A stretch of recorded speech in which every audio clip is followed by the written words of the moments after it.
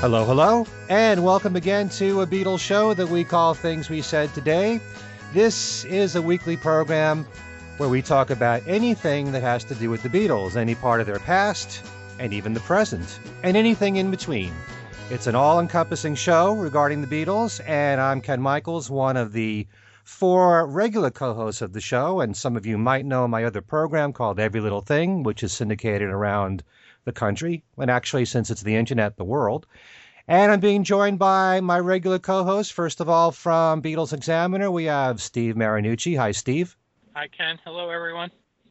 And 2 of the writers for Beatle Fan Magazine, Al Sussman. Hi, Ken. Hello there, everybody. And we also have Alan Kozin. Hi, Alan. Hey, Ken, and hello, everyone.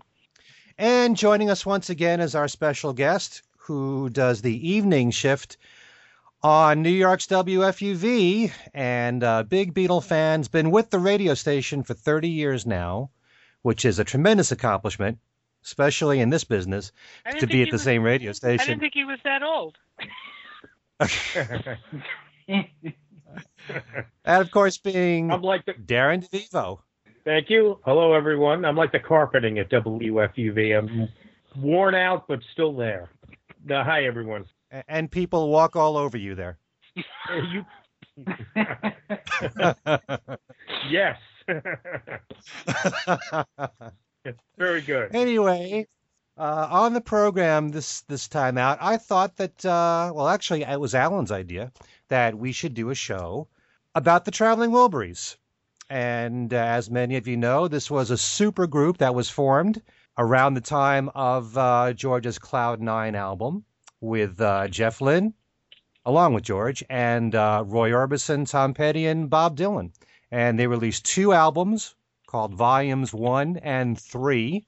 I'm still waiting for number 2. I don't know if any of you have a copy of number 2. But I actually do have a Volume 2, but it's not of the, how would they say, legal persuasion. Okay. Right. So this will be an interesting show because in many ways, we all kind of covered this as it happened, whether it was in Beatle Fan or Darren, you and I were both on the radio when the first album debuted, and we can remember the reaction very well of how people responded, the fans, people in the media. But this was really something that kind of caught us all by surprise, because when we first found out about the Wilburys, we learned that there was a song that was recorded called Handle with Care, which originally was going to be a B-side for one of the singles from Cloud 9 called This Is Love. And it was too good to be just a B-side. And, of course, it had all 5 of these superstars. So they ended up recording an entire album rather quickly. They had a window of time of like 2 weeks to record an album. And so they put together this one album, which caught everybody by surprise.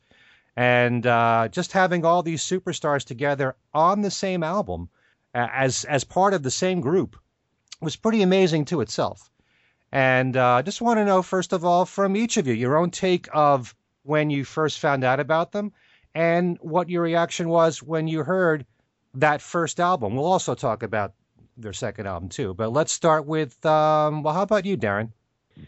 I honestly don't remember the very first time I heard that what Traveling Wilburys was going to be all about. What I do remember a little clearer was, of course, I was completely excited about the success that George was having with Cloud 9, Jeff producing that, and but I don't actually have a recollection of the first time I heard that this great supergroup was coming together. It was at an exciting time for fans of all the artists, for them to come together.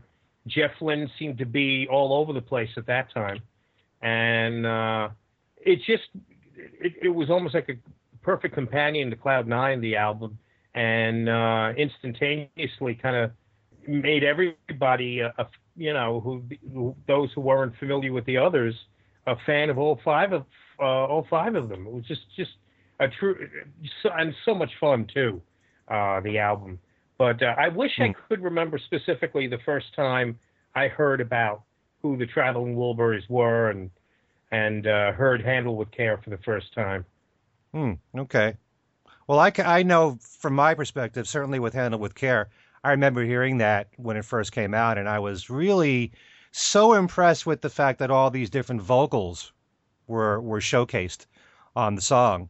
And I love when bands can do that, which isn't that often, let's face it. But the whole Roy Orbison part, I'm so tired of being lonely, which was perfect for him. And the Bob Dylan part in there, and George doing the lead vocals through most of the song. It was just incredible to get all that talent together and to hear most of them with lead vocals, and it's just a great, powerful song too. Very catchy too. I'm sorry, just out of curiosity, where did you first hear it? It's probably, it wouldn't have been because I was on WDHA then, Right. the rock station in New Jersey, doing Right. my show, but I'm only there one day a week. I was only there one day a week, but I would have heard it, I'm sure, on WNEW in New York around that time because that's what they were playing, and because of the fact that George was so hot at the moment with Cloud Nine, and it was just something that would have been an automatic song to play, given the nature of George being on it, Jeff Lynne producing it, having all these other stars on there. I mean, Tom Petty was one of the, and still is, one of the biggest rock stars of the time, and still now, and having Bob Dylan, an icon, on there. And Roy Orbison was really a nice addition, too. I just, knowing the respect that all those artists had for Roy, but to have him join them, because, you didn't see Roy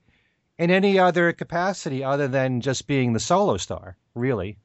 Right. So I just remember hearing it a lot on rock radio. Top 40 radio didn't play it. No. Not that I remember. But certainly in New York City, WNEW was the station. And I also lived on Long Island then. And their rock station at the time, WBAB, they played it. So that's where I normally heard it. But, it was Handle with Care first, and then of course, the album. And nobody knew what to expect with the album. But I was really, and still am, blown away by it because it's such a fun release. It's not just the music itself. It was the attitude of the five musicians. Just the main purpose was to have fun and not take themselves so seriously. And in the course of the few weeks that they recorded this, they made some really fine tracks, which, that's one of the wonders of, if an artist, the Beatles did this so often, they wrote a song quickly and went into the studio quickly, and decisions were made quickly as to how songs took shape. And when you think about the fact that these songs, at least to my understanding, were new compositions, I don't really know if any of them had been lying around from any of the five members. Certainly I would have known about George if they were older songs, I think. But, the fact that it was so spontaneous, that something happened so quickly in the studio, and when you've got the talent of these five people all together, working together, and the fact that it was all done within the span of a couple of weeks, that was extraordinary, even with the fact that you had all this talent. So, I love every aspect of that first album. And I suppose the one thing that struck me most of all, this is the one observation that I tell most people about the Traveling Wilburys, is that if you were to listen to the vocals of, say, Bob Dylan and Roy Orbison, you couldn't find two people that sound more different. You have this incredible variety of voices there, and yet they somehow blended so well together, and they made it work. And that, apart from the fact that the songs are so great, you've got this operatic voice in Roy Orbison, and then you've got the very gruffy sounding, and even more to this day, Bob Dylan. I mean, you couldn't have more of a contrast there. I mean, I could easily see, George and Tom Petty and Jeff Lynne vocally sounding similar, but Dylan and Orbison in the same band? I really couldn't hear that vocally, but somehow it worked. So there was a lot of magic, not only in the music, but just in the chemistry of those five. Yeah, I can't remember the first time I heard it, but what I do remember now that I'm listening to you, Ken, is at WFEV, which was a very different place in the late 80s from where it is now. What I remember was that, because we had a bunch of Beatle fans, including myself, I remember there being one of the DJs was a huge Tom Petty fan. We were all, in some respects, all interested in Bob Dylan. I'll be honest with you, I was a little in the dark. I knew who Roy Orbison was, but wasn't terribly familiar with his legacy, deep, talking deep. But what I remember about the Traveling Wilburys album was that every track on the album we were playing, which was unheard of. We usually tried to keep it to maybe 2 or 3 of a current album. That was one where it was fair game, the whole album. And because everyone had their favorite. Every song was so great on that one. Yeah. How about you, Alan? Yeah. I guess one of the reasons that I had suggested this as a topic is because of some of the things that you guys have already said, like how much fun it is. I mean, that's it. Among the Beatles solo releases, it stands alone really as an album that is just a kick, I think also the interesting thing about it is that, well, it's obviously, by definition, a supergroup. I mean, just look at who's in it. I mean, that's what a supergroup is. And yet it's also sort of an anti-supergroup. The supergroups, I mean, if you remember, like when Blind Faith got together, everybody expected, wow, these are like these great virtuosic musicians, and they went in and they made a sort of virtuosic album. And supergroups tend to do that. They tend to sort of be very earnest about their supergroupness. And yet these guys were absolutely not taking it seriously. And because they didn't take it seriously, they produced a great album, 2 great albums.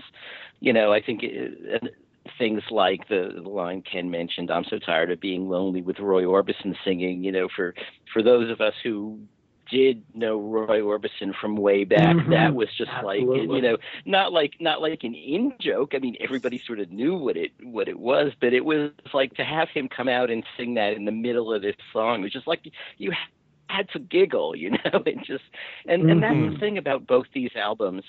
It was also sort of like, I think, a thumb in the eye to the sort of standard pop radio type record business.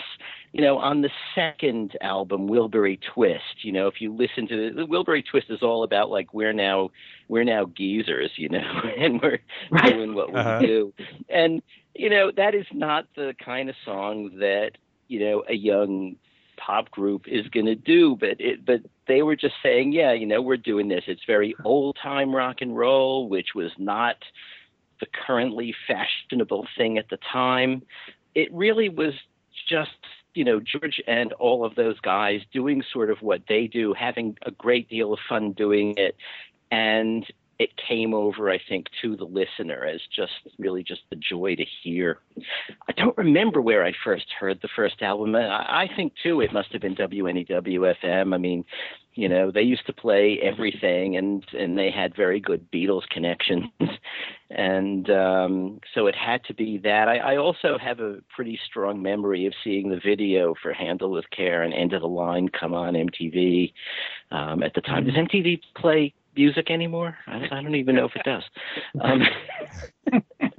It's just sort of a serious question. I don't really watch it. So, but I mean, I sort of started tuning out once they had all, sort of reality show type programs. And, but in those days it was like the radio, but with visuals. And, these guys put together some fun videos too, which on the Traveling Wilburys collection, which was the issue of the 2 albums, there sort of is a disc 2, actually. Disc 2 is the DVD that has a few of those promos plus a little documentary. And I don't remember whether it was in this documentary that's on the disc or whether it was in the Martin Scorsese film about George, but there was a film of all of them sitting. You remember all of them sitting around the table writing one of the songs and throwing out lines. And I thought that was a lot of fun too. And it was, exactly how you imagined it to be. So, I'm just a really big Wilburys fan, and don't know what else I can say about it. I think the song you're referring to, Alan, is Dirty World, when they're throwing out lines like, I love your big refrigerator, all that stuff. Yeah. Towards the end. Right. Yeah. It's interesting that you mentioned MTV, Alan. because one would think one's image of the kind of artists that MTV would cater to when they were still, like you say, when they were still playing music, really doesn't really include artists like that.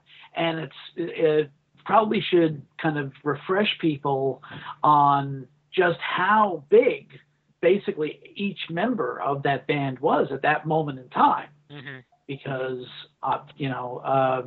Dylan was still considered to be pretty much a superstar at that point. Mm-hmm. George was a Beatle. Hey, Jeff Lynne had a very wide-ranging resume, from the Move and Electric Light Orchestra and beyond, doing all kinds of production work and all.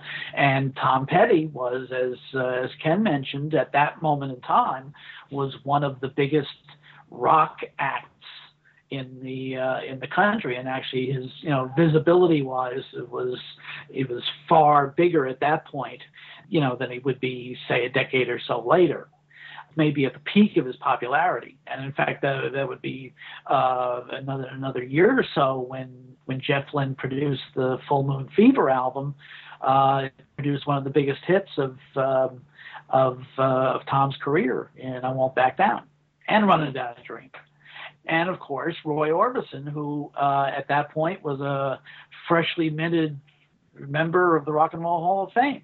And for those of us of a certain age, so the first records we ever really returned on to were back in 1960 and 61, 62, were by Roy Orbison. So, so even though none of the five are the kind of artists you automatically associate with MTV, the fact that they all had, individual reputations, rich individual reputations, definitely helped in giving them entree to MTV. At the same time that they were playing, Howard Jones and the synth bands and things like that. Well, also remember, like George had the success with Cloud9, which not only was so successful on radio, but he was played to death on MTV with "Got My Mind Set on You," and also when it was Fab. Right. So that played right into this. This was only a year difference between Cloud9 and the first Wilburys album. Mm-hmm. So, and Tom Petty was also becoming, or was, a very, not only a commercially successful artist, but a pioneer also himself in the music video field at that time. Right. Yeah. Right. Very much so. Tom Petty's been around so long, but we think of him as sort of the baby of the group here, Mm-hmm. Yeah. Yeah. Well, he was at the time. I have to go along with what Alan said about MTV. I'm positive that's where I first heard this, because I remember seeing the video and recording the video, on my old VCR way back when, because I loved it so much, and because obviously George had something to do with it. But that's where I first got wind of this, and like everybody else, I went out and bought the album. And I went out today, and I hadn't, to be honest, I hadn't heard the album for quite a while, and I listened to both albums, more the first one today than the second one, and I couldn't stop smiling. Alan, your point about how much fun they were having is really a good one. I mean, they were just kind of throwing it to the winds and doing, what they wanted to do, and they didn't really care, what anybody thought. And you could tell. I mean, some of those songs, like Wilbury Twist, you're exactly right that, that's not something that, that kind of song, you wouldn't program an album like this, intentionally. I don't think you would basically just kind of go in and do this for fun, and that's really what they did. You guys mentioned the sitting around the table. I know there's been bootleg footage out there of them, a long sessions of them. I forget whose house it was at, but of them all getting together. it's been floating around for years and years and years. But yeah, I mean, this is great. And also, there was a rumor for a while that they were going to get Del Shannon in there after Roy passed. I think after Roy's death, yeah. Right, and of course, obviously that didn't happen. But Del's the album that Jeff Lynne produced for Del had a lot of Wilbury sounding songs in it. It's a great album. You can find it. But yeah, that's and of course they did Runaway, which I was listening to that today, and I just almost started cracking up. That is so cool to hear Jeff Lynne singing Runaway, and they basically copied the arrangement. But yeah, I mean, that's what's so great about this. It's so different. It's, George always had these run-ins with record companies about what he should do and what he shouldn't do, and he just basically with this said screw it. And with Handle with Care. Handle with Care is such a wonderful, wonderful song that stands out on its own, and it was so great for him to give that song to the Wilburys, and let them use it, because it is such a wonderful song, and he could have done wonders with that song on his own, and he basically, let everybody, have it, and they just did a great job. I think it's a really wonderful album. Well, Steve brings up an interesting point when he talks about the run-ins that George had over the years with record companies.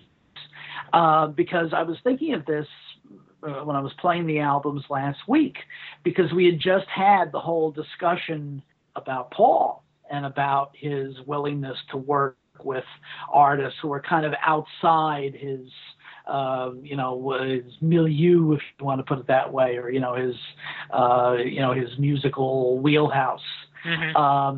And George actually, he took kind of the opposite tack. He generally did only work with artists who were kind of his peers, and certainly this was a case of that, because not only were they musical peers, but they were also friends of his.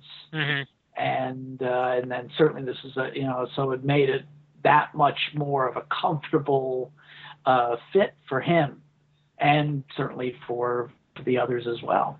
It was definitely a leave your ego at the door type of situation, and might not even have been that. It may have just been, five friends getting together and just having, as Alan said, having fun recording a bunch of songs. I always wondered about the addition of Tom Petty, because, like somebody mentioned earlier, he was really the baby of the group, and he wasn't. I mean, we all know how big he is now, and he was. He was famous a little bit then, but not nearly what he is today. So, I mean, he was really kind of the young guy. Well, he had actually about a decade of pretty high quality, material behind him. And he was, as I mentioned, he was at that point. He was one of the bigger rock acts in the country. But I think his entree into that group was, I think, through Dylan. I think it was Dylan with whom he had become friends over the decade, and so that kind of got him in with the others. Plus he was obviously similar musical roots. There was kind of a cross-pollination going on at that time, because I remember Tom Petty and Bob Dylan, I believe, toured together. Yes. They did do a song together. I believe it was called Band of the Hand. Right.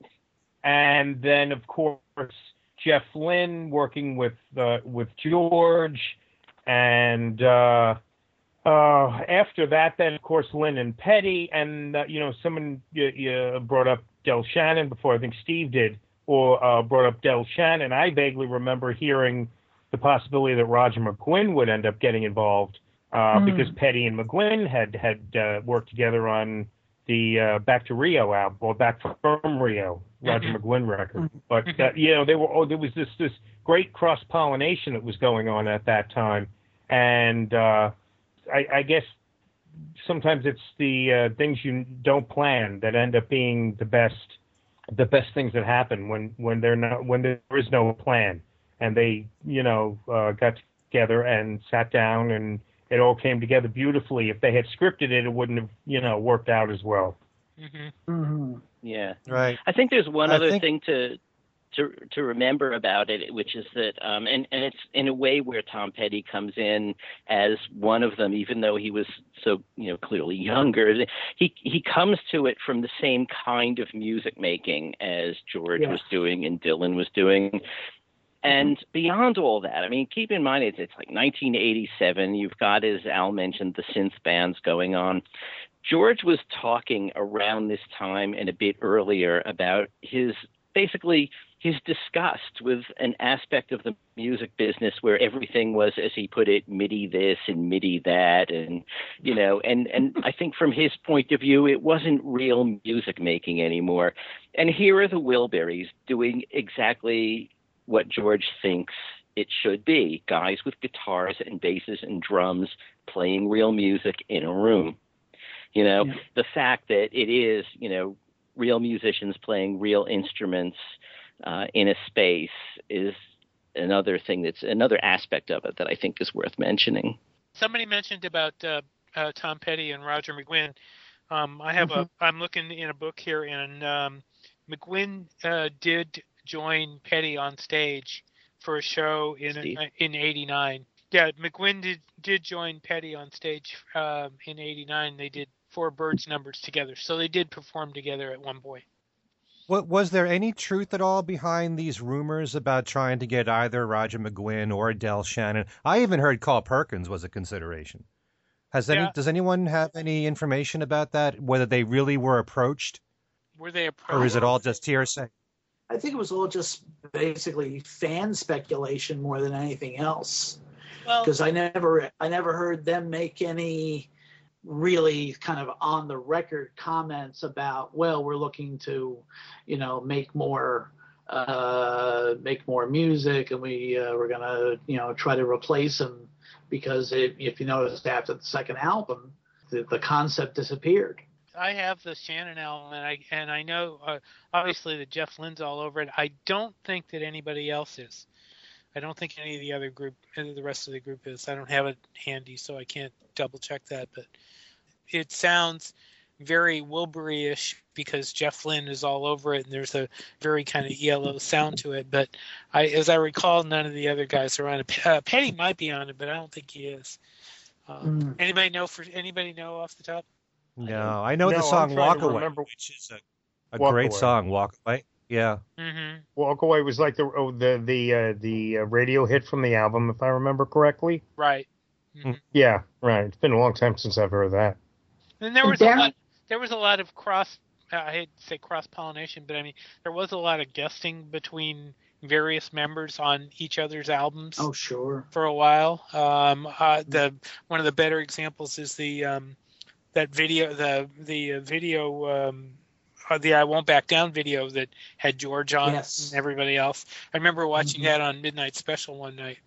But I mean, and Ringo was in the video, though he doesn't play drums on the song. So right, you're right. That's right, Ringo. In fact, as I recall, Ringo did kind of a goofy little thing where he played to the camera a little bit, as I remember.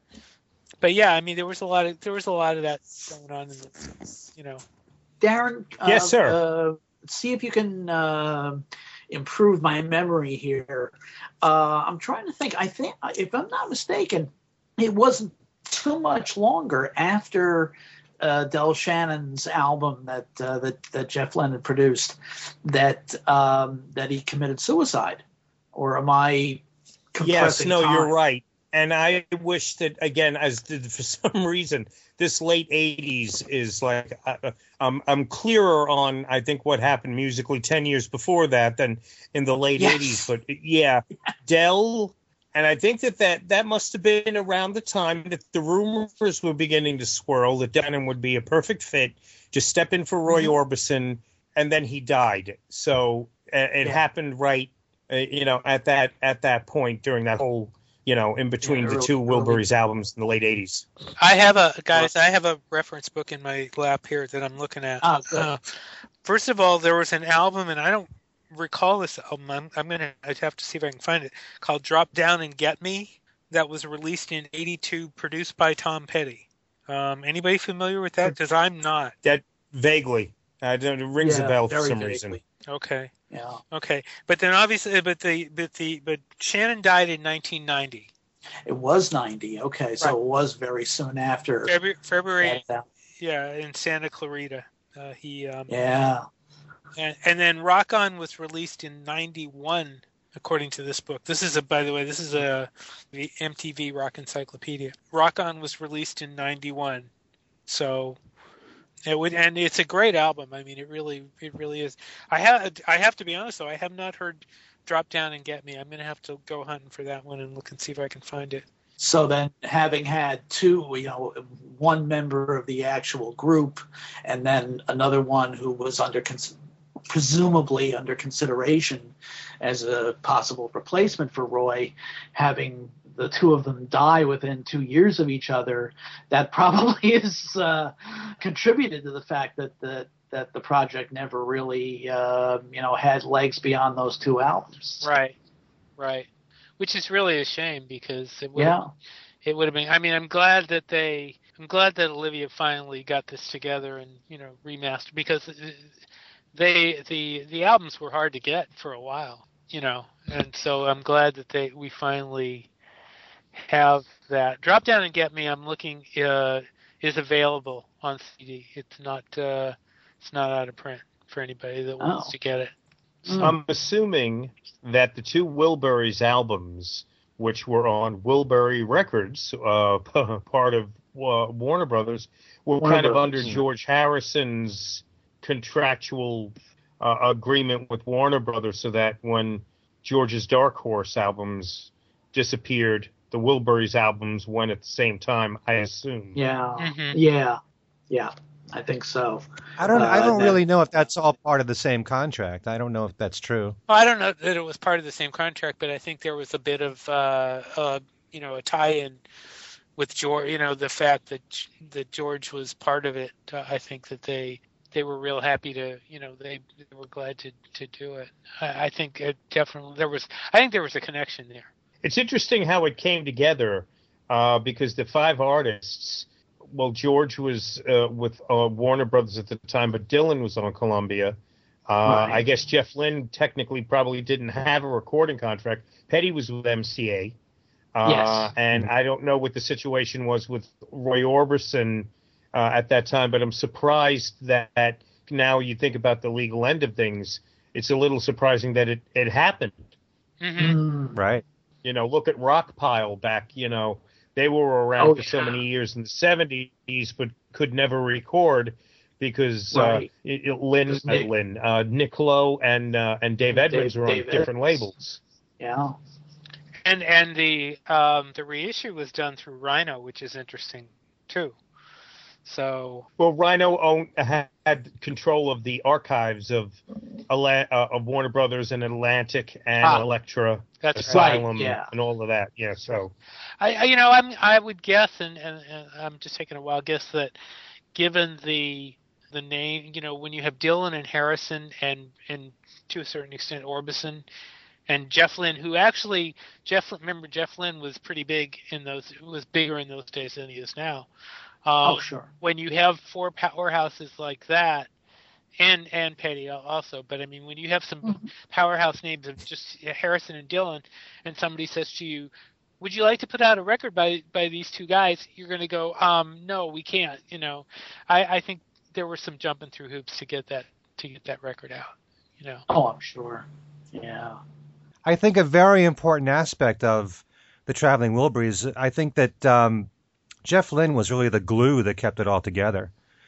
And the fact that he was working as a producer for really all these artists, with the exception of Bob Dylan, he found a way. When you think about it, all rock fans have their own musical tastes, and I'm sure that everyone that heard about the Traveling Wilburys, if you mentioned the five names there, you would have had different levels of interest in each one of them. Maybe some of them like George the most. Maybe some of them like Tom Petty more than the others. But Jeff brought a certain amount of commerciality to the Traveling Wilburys in a way where, let's just say, you recognize Bob Dylan as one of the greatest songwriters of all time, but maybe you're not a big fan of his stuff. He's far more accessible this way. The songs are more commercial. They have a sense of humor. You know, he's blending with all these other great artists. It makes it far more acceptable to the general public. You know, I mean, there's such a benefit when you combine all these talents together. Where let's just say you're a Tom Petty fan, but you're not really that big on George Harrison. Well, you got a record with the two of them together. It only helps to appreciate George through Tom Petty, or vice versa. You know, that's the beauty of this whole thing. But Jeff proved to be the key component in all of this, and not only helping the Traveling Wilburys. I mean, it's really the five of them together that made the magic that it was. But the fact that he produced George and had success with George, and then he produced Tom Petty and Roy Orbison, had success with them too. He knew what to bring to each of those artists, and at the time, it was the right sound. So you add all that with the humor of the Traveling Wilburys, and it was just an incredible chemistry and all the right elements. But Jeff was really what, to me, was the glue of it all. That's a good point, Ken, because I was not much of a Tom Petty fan at the time. In fact, I still, to this day, am probably in the minority here amongst a lot of rock music fans. I was never crazy about anything Tom Petty did until, maybe Don't Come Around Here No More. But when, say, Damn the Torpedoes came out, and that was a big album there. You had Refugee, you had Don't Do Me Like That. You know, those were really big rock songs at the time. You weren't a fan of that? No, I didn't like. I still really, it's not really. I don't really like those tunes. You know, it started to change for me. I guess I think Southern accents for some reason. Perhaps having access to them at WFUV, Southern Accents, I think was the first Petty album that came out that I was able to listen to, on my own terms, and find other tracks than what was getting played on the radio. You know, I was far from being a Petty fan, but the Wilburys kind of put me over the top, and then Full Moon Fever blew me away. So it's exactly what you just said, Ken. I wasn't much of a Petty fan, but the Wilburys, there was enough other stuff there, and then it kind of made me a Tom Petty fan. I appreciated Petty because of his Byrds influence, his heavy Byrds influence. I've always been a big fan of the Byrds, and hearing Petty do that stuff was great. I also remember hearing the live stuff he did with Dylan. You guys hear that? The 92 Dylan or. Are you talking about the Bob Fest, or are you talking about the tour that they did together? The tour. Oh, yeah. I don't think so. That was really, really good. I know there's a live recording of at least one of those days floating around that is just absolutely amazing. I don't know if anyone else will agree with me, but the Traveling Wilburys happened at a time that was a huge shot in the arm for Bob Dylan. The 1980s is a decade that wasn't necessarily kind to Bob, or maybe it was the other way around. Bob wasn't necessarily kind to the 80s, because I've come to realize that there's always a method to Bob's madness, whether it's his Christmas album or his current Sinatra record. But in the 80s, he did 2 consecutive albums of folk and blues covers. And then, that's the early 90s. I'm getting ahead of myself. I'm thinking of the 2 records he did side by side in the mid 80s, Knocked Out Loaded and Down in the Groove. Arguably 2 of the weakest albums in his discography, and I'm sure there are some Dylan fans that would disagree with me. Although just before those 2, he did an album with Mark Knopfler called Infidels, which was much better than those. Those 2 successors. Right. And then there was Empire Burlesque, which was a little bit of a step down, but Knocked Out Loaded, and I remember Down in the Groove, and his time working with the Grateful Dead had a lot of Dylan fans kind of scratching their heads, going, and then along comes the Traveling Wilburys thing, and So that was a good, a shot in the arm probably for him also. Get him back in the public's eye again if he drifted away a little bit. Something else about the Traveling Wilburys, and it also makes you even more aware that far back of how radio defined itself. Because if I remove my own bias for George Harrison here, I still would say that the songs on the two albums are terrific tracks. And to me, songs like Handle with Care and End of the Line, She's My Baby, which I thought was a terrific rock song, fantastic rock song, or Wilbury Twist, they all deserve to be big hits on the singles charts. The Top 40 radio didn't play the Traveling Wilburys, really. It was really only rock radio that played them, as well as MTV. So it was a combination of that made the album sell fairly well, even though Volume 3, the second album, really didn't sell. I think it almost made the top 10, whereas the first album went to number 3, I believe. But, but still, those songs really deserve to be hits because they really are strong commercially and the fact that it's, those musicians working together. Yeah. By that point, though, in the late 80s, what had become at that point CHR radio, contemporary hit radio, it was much like it would be even today. They simply would not play artists that were as old as those five gentlemen, including Tom Petty. But however, a year before that, Got My Mind Set on You was a number 1 record. And When It Was Fab went top 40. And then when you get into Full Moon Fever, I Won't Back Down was a huge hit. So why couldn't the Traveling Wilburys singles do as well? Well, I don't know about the singles. The albums were pretty big hits. Right. Volume 1 hit number 3 because I'm looking at the Billboard stuff, and Volume 3, which I'm surprised, hit number 11. Oh, that's what I said. That's what I thought. Yeah. Is that what you said? Okay. Yeah. But it just goes to show you that even that far back, there was this division between rock radio, what they were playing, and what Top 40 was playing. So, that's true. It's true. Although, in fact, if I remember correctly, I think End of the Line got some country airplay. Really? I could be wrong, but I think I seem to recall that it did get some country airplay, probably because of the Roy Orbison connection. Yeah. Also, we should just talk about the songs because they really are tremendous songs that are on both albums. In particular, I'm just looking at the first album here, but aside from Handle with Care, which I thought was just brilliant, Dirty World is such a fun song. And there we're talking about Bob Dylan, where, it's a far more commercial song. It's a funny song. It's more acceptable to the general public, I think, than his more serious work, I would think. That's just my take on it. For people who that they're not really big fans of Dylan, a song like Rattled, what a great rockabilly song right there that Jeff Lynne did. It could have fit anything from the Carl Perkins catalog there. Or, what Dave Edmunds would put out. It's Not Alone Anymore is so much in the wheelhouse, as you would put it, Al, of Roy Orbison. It's so perfect. Yeah. Again, this whole idea of loneliness, this thing about loneliness with Roy Orbison that they keep on bringing up. But it's such a great moment there vocally for Roy, the big shining moment of all for Roy on the album. Last Night got a lot of airplay on rock radio. I mean, there's Tom Petty right there.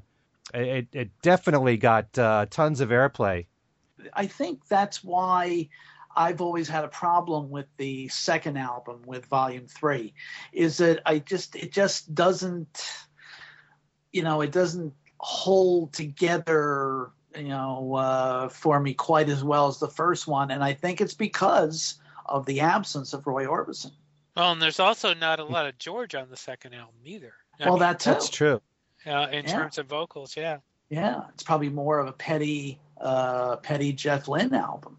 The one thing about Volume 3 versus Volume 1, I think it's not so much that, 3 was not quite as good as 1, but 3 is still a pretty monster record. I think it's more how great one was. You just couldn't come up with Volume 1, Part 2. You know what I mean? It was impossible. One was virtually perfect. You know, anything they did after that, as great as it was bound to fall a little short. Right. You know, and if they did do a third album, as great as it probably would have ended up being, it was bound, we'll never know, but it probably would have also failed to live up to what Volume 1 was. Volume 1 was virtually a perfect record. Right. Yeah, very much so. Even to close with End of the Line, which was a perfect song to end the album with, you know? Yeah.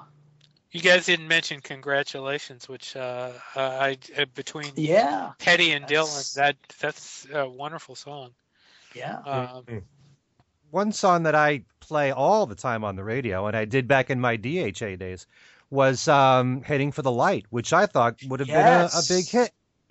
You know, I think some reason, maybe it's because it's in the middle of side 2, I kind of equate that song with I Want to Tell You. I don't know why, but maybe it has that kind of feel to it. Yeah, there's some melodic similarities too. Right. You know, a little bits of the melody are kind of close, which is I think the chord progression was similar. And Tweeter and the Monkey Man got a lot of airplay. You know, it was as close to perfect as you could get for that first album. Right. Yeah. How did you feel, Alan, comparing the two albums? I mean, I think that the lack of Roy Orbison made a big difference, and you know, just because the chemistry was just a little bit different without him, and you know, I like a lot of those songs, like Wilbur Twist. I don't think that there are any really bad spots in it. I think that it's just that in a way the joke had been done once, and now here they were doing it again and without one of the major members. But I like the third album. I agree that the first one is a bit better, but I enjoy listening to the third one as well, meaning the second one. Yeah. When I did listen to the second album last week, and it was the first time I'd listened to it in quite a while, even though it's not, for me at least, up to the level of the first album for the reasons I stated earlier, it holds up very nicely as a fine rock record. With a great ending. Wilbury Twist might be my favorite of all of their songs. Because it's just so off the wall. I mean, it's just... Put your teeth in a glass. Right. Hop around the room in your underwear. But, you know, there's a lot of gems on that album. And in particular, a favorite of mine is You Took My Breath Away, which I think is a really pretty tune between Jeff and Tom. So I love that one. And The Devil's Been Busy was very commercial to me. I think that could have worked as a single. So, and Inside Out was also, that they made a video for that song. A very commercial song right there. Yeah, I'd forgotten about that one. And there's even the reference to Twist and Shout in there. So, But one more thing I'd like to bring up about the Traveling Wilburys is that I do recall, like in the early 90s, or probably around the time when the Wilburys were recording, that George was asked, when is he going to put out his next album? And he pretty much said that it's much more fun to record with the Wilburys. So I think a lot of people may not even be aware sometimes that Cloud Nine was really the last full studio album that George made while he was alive. And sometimes it's easy not to think that way because he had the two Traveling Wilburys albums. He had the Best of Dark Horse compilation. He had the live double album. So there was other stuff coming out. But then just think about it. He never did release another studio album while he was alive. No. All George Harrison albums. So this is what he preferred doing. And I also remember around the time when Cloud Nine came out that George was saying that he was looking for someone to help produce his album to share the burden with him. Well, I also think by being in the Traveling Wilburys, he missed the fun aspect of being in a band again. But the shoulder not everything was on his shoulder. It was everybody contributing at the same time. So I think that, the Traveling Wilburys in some way contributed to George not releasing his own solo music. Probably. Plus the fact that not long after that, the anthology project came up, and that obviously took up a lot of their time, especially in the period from say 90, 92, 93 onward through 96, really. Mm-hmm. Right. But George has his own studio. George has his own studio in his own home, so at any time at his leisure, he could record stuff if he wanted to, and record it. So, and he did. Yeah. Does anyone feel that it was a shame that the Traveling Wilburys didn't continue, maybe with another member? I mean, for one thing, I would have loved to have seen a tour with these musicians. Even without Roy Orbison. I think that especially if they had toured behind it, I think it would have kind of taken away some of the fun aspect of it, because especially at that moment in time, I think really of the five of them, I think really only Tom Petty was doing a lot of touring. Bob really hadn't started doing the what's been called the never ending tour, where he just tours and tours and tours and tours. He hadn't really gotten into quite that level yet of touring. So I don't know. I have a feeling that if they had toured behind either of the two albums, and obviously if it was the second one, it would have been without Roy, that it probably would have detracted from the fun aspect of the original concept. Can you imagine how that would have worked out, though? Technically, I mean, how it would have, all the rigmarole they would have had to go through to put a show like that together and everything. Yeah. And all the people behind it. The very thing that George couldn't stand, he would have had to have gone through for that. And you'll notice that it was in fact actually right behind, or almost right behind, the second album, that George did do those 2 weeks of shows with Eric Clapton in Tokyo and realized how much he hated it and stopped doing it. Mm-hmm. So, actually, no, that's not true. No, the second album came out in 1990, and the tour of Japan was the end of 91. Yeah, well, that's what I mean. It was not long afterward. Okay. And that he did those 2 weeks of touring and found that he just hated it. And it's very possible that if they had toured as a Wilburys tour, that the same thing might have happened. He might have gotten through 2 weeks of that and decided, the heck with this. Now, do you know for a fact that George felt that way about that tour? Because I also remember hearing that there were plans for George to tour America, and the problem was that Eric Clapton needed his band, so George wouldn't have the band at his disposal. I don't know. If I'm remembering correctly, I think it was the fact that he stopped after those 2 weeks was because he just didn't like the whole aspect of having to play every night and the touring and all, and with all the traveling and all. I think he just because obviously he had never liked touring. You're going all the way back to the Beatles, which is why he only did the one tour in his solo career, the one tour in the 70s. Well, it could also have been that because of the bad reaction he got from the media from that tour, I think that had serious repercussions on him. I think if he had gotten really good reviews of that tour, it might have been a little bit different. It's he possible. may have toured again. Yeah.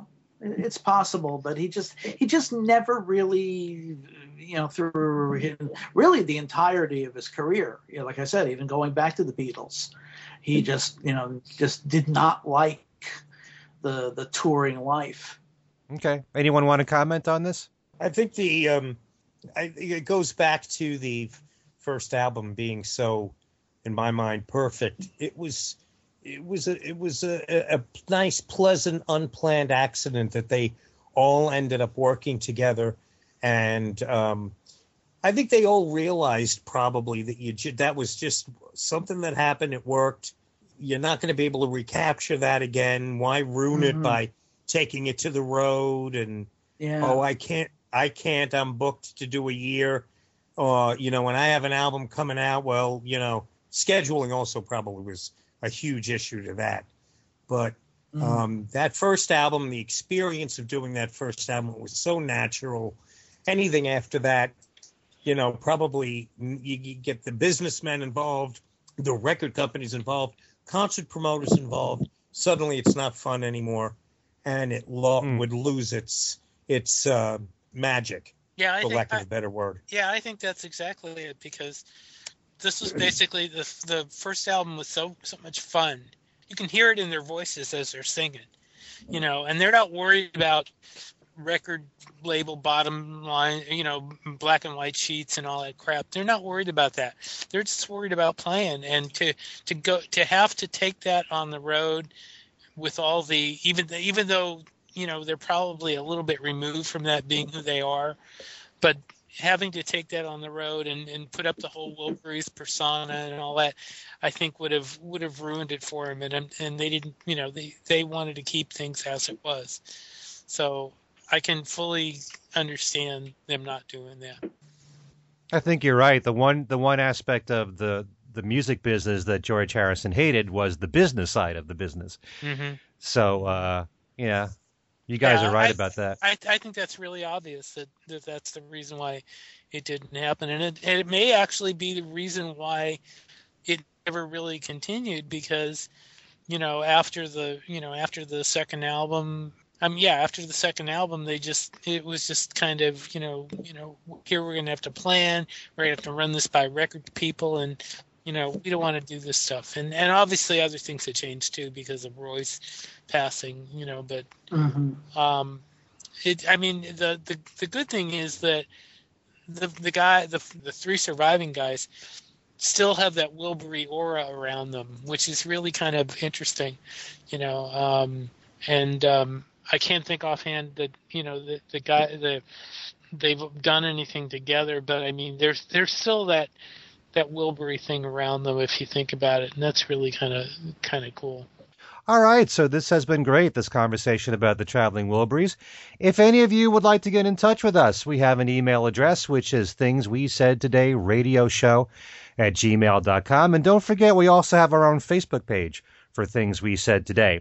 And before we close, just want to thank everybody for writing to us. We've gotten a lot of great response lately on our Facebook page and also to our email. So keep it coming. We really appreciate it.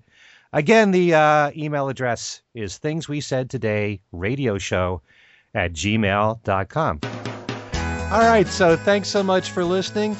On behalf of Gaga Wilbury, Crispy Wilbury, Shorty Wilbury, and Stinky Wilbury, I'm Leggy Wilbury, thanking you all for listening, and we'll see you at the end of the line.